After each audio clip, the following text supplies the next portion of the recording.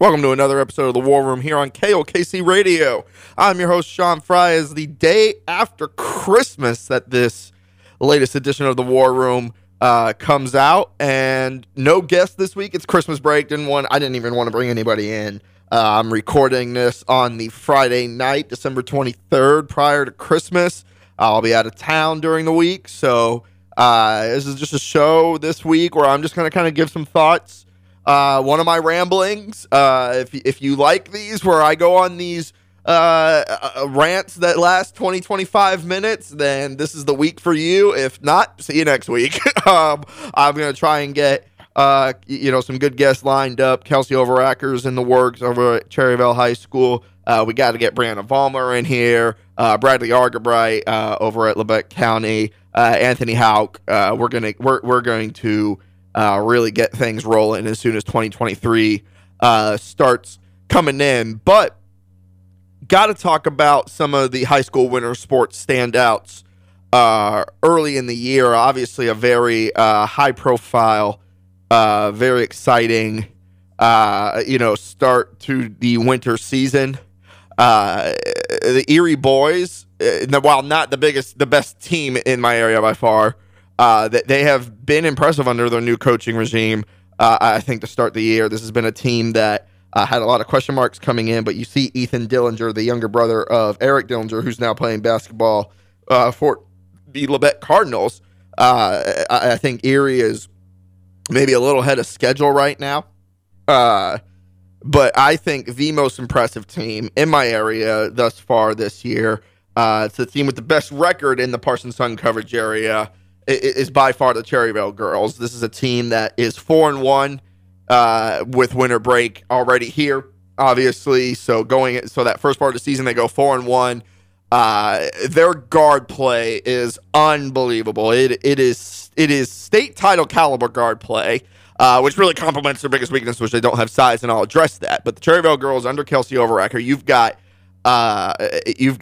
Kelsey Lance, you've got Jaylee Reister, you've got Bethany Umbarger, who kind of plays a swing role. Those are three high-profile scorers, all capable of giving you 25+.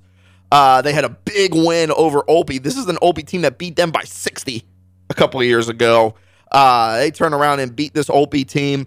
That was their third win of the year. They ended up losing the Blue Stem in the championship game of the Wildcat Winter Classic at Yates Center. That was early in the year. But this team, with its high-profile guard play, they are going to be tough to watch or tough to defend. Jaylee Reister, to me, is one of the most fun players to watch, boys or girls. She reminds me a lot of a friend of the show, Erica Gartner, former point guard at Lebec County High School, played 4 years at Bemidji State up in Minnesota, where she's now the head girls golf coach and an assistant women's basketball coach. Head women's golf and assistant women's basketball coach up at Bemidji State in Minnesota. Erica Gartner, just a flashy passer who kind of played with emotion and was a very gritty type of person, a gritty type of player on the floor, but still had that flash and that flair about her. That's what Jaylee Reister brings. Her passing is on another level. She can see the floor better than a lot of people, man or woman, her age. She's tiny. This is a girl who, I have trouble believing she cracks the 5'2" mark. But, her ability to create space off the bounce, she will fire a pass to anybody at any given point, and she can really thread that needle. And she's a great shooter from the outside. She can shoot off the bounce, and she knows how to get to the hole as well. Has a decent floater to her. Can be very streaky. And can get in foul trouble as well. So there's time, she is her own worst enemy. Her biggest fault is when she gets in foul trouble, she's just sitting on the bench, obviously. So Jaylee Reister, though, she is a dynamic point guard. She was on the cover of the Parsons Sun Tribune's basketball magazine Center Court. Kelsey Lance, a very balanced scorer who has turned into the Chargers' best rebounder. A complete player. Who's very good at a lot of things, still a competent outside shooter. This is a girl who's hit 6 threes in multiple games over her career. And what I mean by that is she's had 6 threes in a single game multiple times. So, I mean, she can shoot it from the outside. She's become their best rebounder and their post defender. Bethany Umbarger, probably the best athlete on the team. She's a state qualifier on multiple events in track and field. A high flyer, can get to the rim, quality scorer. I believe she has the season high in points this year. She had 27 earlier in the year. Cherryville's one loss to Blue Stem, though, was where we saw their weakness come into play, which is they just lack size inside. You see that it is tough for them when they run into teams that are good and have size or length. Blue Stem, ran a zone, kept their arms out, closed out the passing lanes, made sure that, they had to be beat off the bounce where you're always going to have help in a zone. And, it was one and done possessions for Cherryville, who didn't even score for the first 12 minutes of the game. That was a tough one. That's a league opponent, not a league game. That's a team they beat last year. This is a team that I believe Cherryville can beat Blue Stem. They're going to get Cherryville coming out of the break is going to be interesting to me. And this is a team that made the state tournament last year, and in my eyes, had the biggest expectations going into the year, given that they basically brought everybody back. But you just have a couple evolutions happening right now for Cherryville. First off, the play of Shelby Rada, a young guard, virtually unheard of coming into the year. I don't remember seeing her play last year. Shelby Rada becoming a consistent scorer, another quality guard. There are too many guards for Cherryville girls. And Jenny Bunyard, another guard who's not a prolific scorer by any means. She'll give you her 6 a game. She's comfortable shooting from the short corner and hits a decent clip of her free throws too. But she is a defensive nightmare for opponents. This is a girl, and they've been without her for the start. They're 4-1 without Jenny Bunyard. I think Jenny Bunyard comes in, and when you have someone who's going to play starters minutes, she had an ankle injury. Kelsey Overacker, very conservative, very with bringing her back in. They basically kind of made the decision earlier on, like, we're just going to let it heal up, get you through break, and we'll work you back in. This is a girl who's going to play starters minutes. You get someone who's going to play starters minutes and throw them into the rotation. That is going to allow a lot of players to get spells on the bench, stay rested up, and that's going to fuel into Overacker's style play where they like to press, they like to push the tempo, and now all of a sudden you're going to get 20 minutes or 15 to 20 minutes of bench time spread out amongst 5 or 6 players. And that's going to preserve a lot of legs, just getting her back into the rotation. She's a physical presence. We'll see how her rebounding looks. But Cherryville, they're not going to face a lot of teams that are both talented and have size until late in the year when you're seeing some of the best teams in the state. And that's honestly, by the time you get to that, when you get to that level, that's when you start seeing them. But Cherryville, they're going to be, I think, a scary team. They're 4-1 going into break. I think, I genuinely think that, 15, 16, 17 wins in the regular season is a possibility. They are in a brutal league with Eureka and Blue Stem, obviously. And Humboldt's never an easy out in that league. Head coach by Aubrey Jones over there at Humboldt. And then their sub-state, while I believe their sub-state is a lot of CNC teams. You've got Galena, who they beat last year, but Galena has one of the best guards in the area, and Mia Starwinski. They have Girard in that sub-state. Girard, a sneaky good team, gave Parsons a lot of problems here at home, and Parsons, another team I'm going to talk about, a team that's 4-2 going in the break. Girard, I've watched them twice, and they took Parsons to overtime. And they beat St. Paul at St. Paul. Girard, a sneaky good team. No real best player on that team, but they can go 1 through 8 on that bench. And, Coach Herlocker there, he knows how to win games. He's won a state title there. So Girard, not an easy out. The best team in that sub-state is Hattie Pyle in the Frontenac Raiders. Obviously, they're going to be a tough out. This is another team that made state last year. Two teams that made 25% of last year's state representation in Class 3A are in the same sub-state, and you have, and then a previous state champion there as well as Girard. That is a brutal sub-state. Cherryville can get out of it. I think Frontenac and Cherryville are the two best teams in there. They seem on a collision course. It's going to be whoever gets that one seed and can avoid that game against maybe a sneaky Galena or Girard team. That is going to be a big key for Cherryville's season going forward. Another team to talk about that's playing well are the Parsons girls. We had Coach Pat Scheibe over here on the show earlier in the month, and Nia Hinman playing like the best player in the area right now. She has a double-double in 6 games. This is a player who is clearly on a mission right now. She had a great volleyball season. She was a state medalist back in the spring in either the triple or the long jump. I think she medaled in both.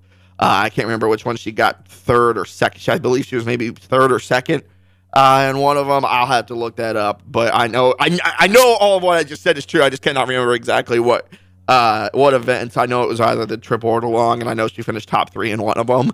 And I am a great athlete. Gave you 27 points in a loss at Labette County.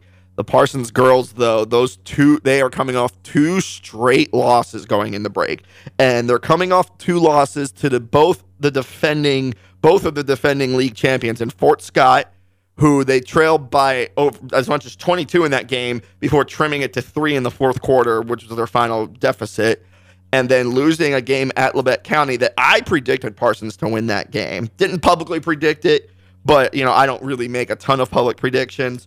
But I thought Parsons was going to win that game. I didn't think Labette County's offense was going to be able to put up 57 points against Parsons.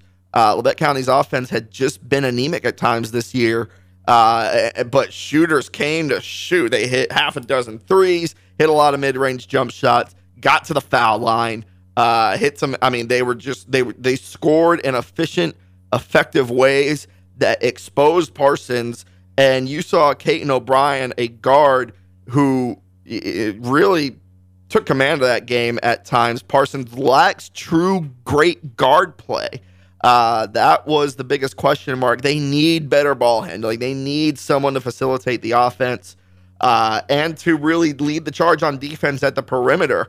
Like Pat Scheibe told me at the end of the game, anybody can hit threes if they're wide open. I can go hit them. If you leave me wide open in the corner, I don't care what level of basketball I'm playing. I'm going to hit one eventually. And, but now you're talking about varsity basketball players. Parsons needs to get it figured out on defense. And that, I'm sure, is Pat Scheibe's biggest point of contention during winter break. Labette County's boys, they're an interesting case to me. Lost 2 to 3 games in the T-Bird Classic.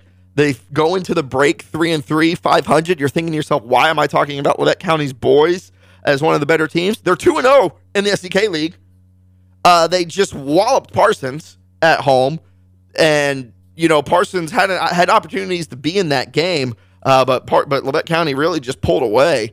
Hudson Baker looking like the best forward in the SEK League right now, and this is a league that includes Easton Ewing over at Independence, who has been feared in the league for years now. Hudson Baker, out dueling. They have a win over Independence, and they're 2-0 in the SEK League going into break. First place in the SEK League going into winter break.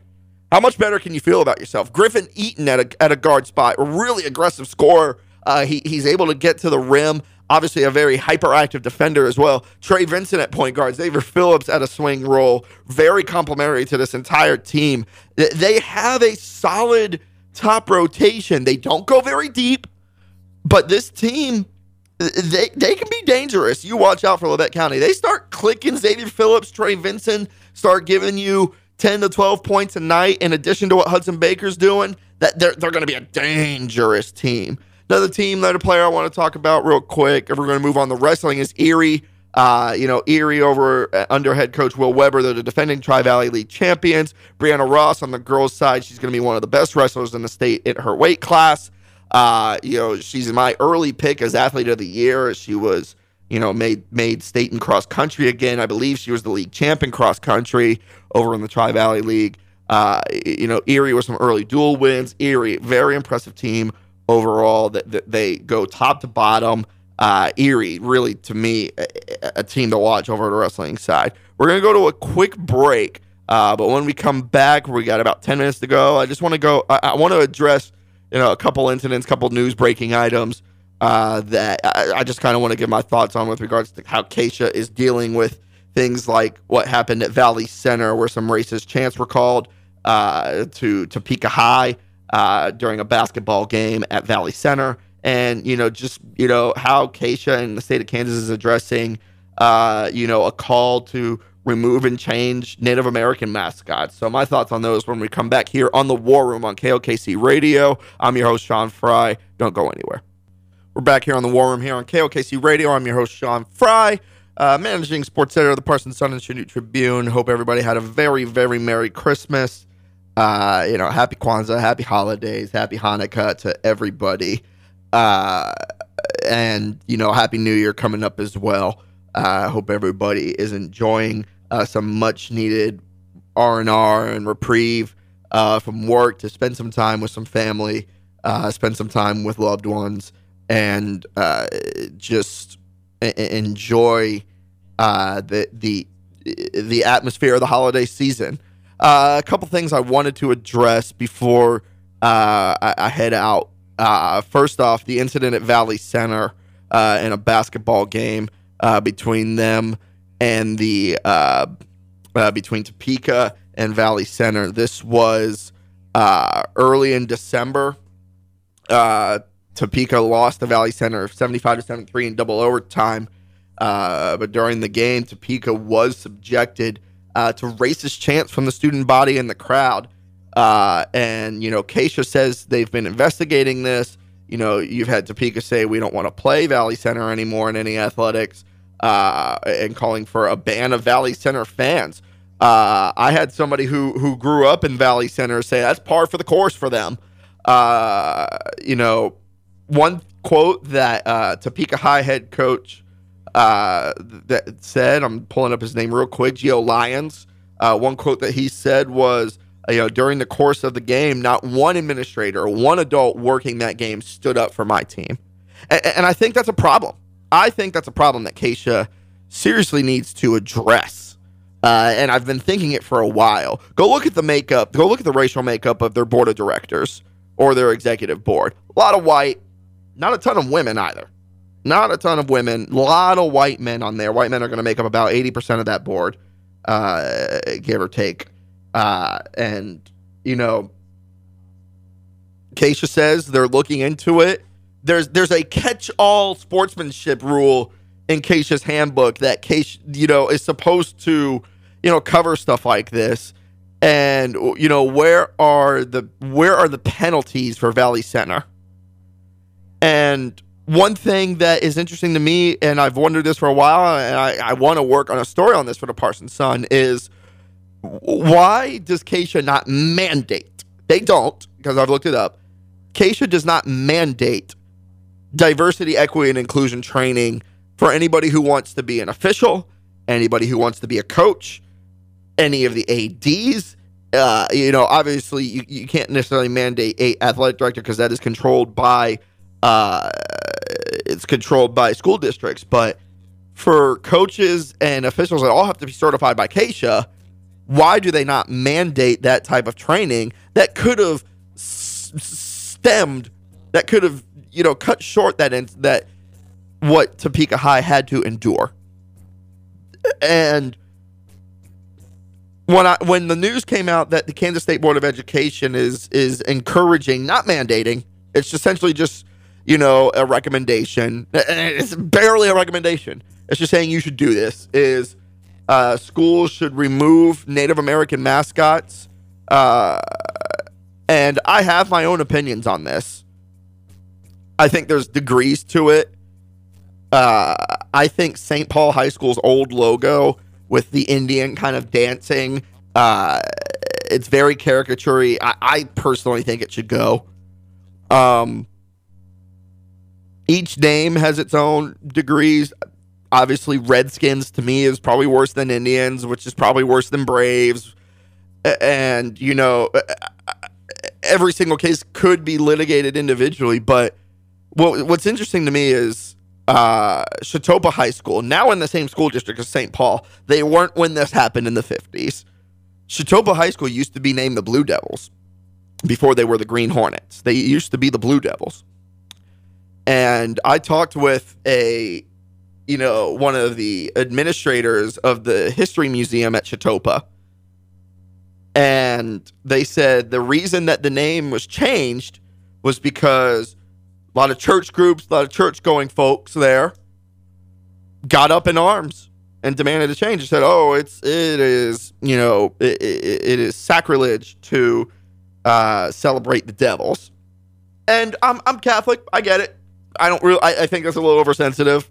I understand some people are very serious about that and take it seriously, and they should. They absolutely should. That is part of what faith is. But Chautauqua capitulated. Chautauqua changed their name. And now you have school districts being asked by Native Americans.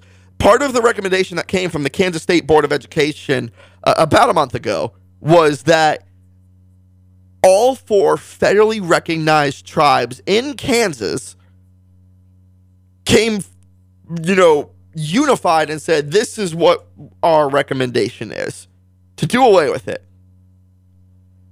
And you have administrators now saying, well, we don't think it's a problem. It's part of our history. It's part of our culture. You have people whose actual culture says, please don't do this. And you have a history, and there's and locally there's a history of, well, all the white Christians got to change the name. What in the world is happening? But when Native Americans ask, I don't know about that. Are there bigger, more important issues? There's always bigger, more important issues. I think of a joke about, I think of a Family Guy joke where Peter and Cleveland and all the main characters, they end up in heaven because they're mad. They didn't die, but they're mad that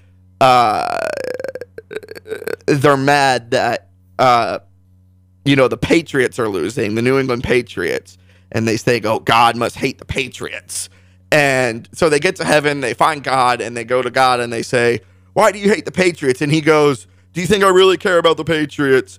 There's starving children in Africa." And Cleveland, the black character on the show, goes, "Are you going to do anything about the starving children in Africa?" And God goes, "No, but I'm pretty upset about it." There's always more important issues. But guess what? When you have the opportunity to address something, you should take it. Don't let an opportunity be wasted because it's not the opportunity that should arrive at that time. And, and to me, I just see that as an excuse.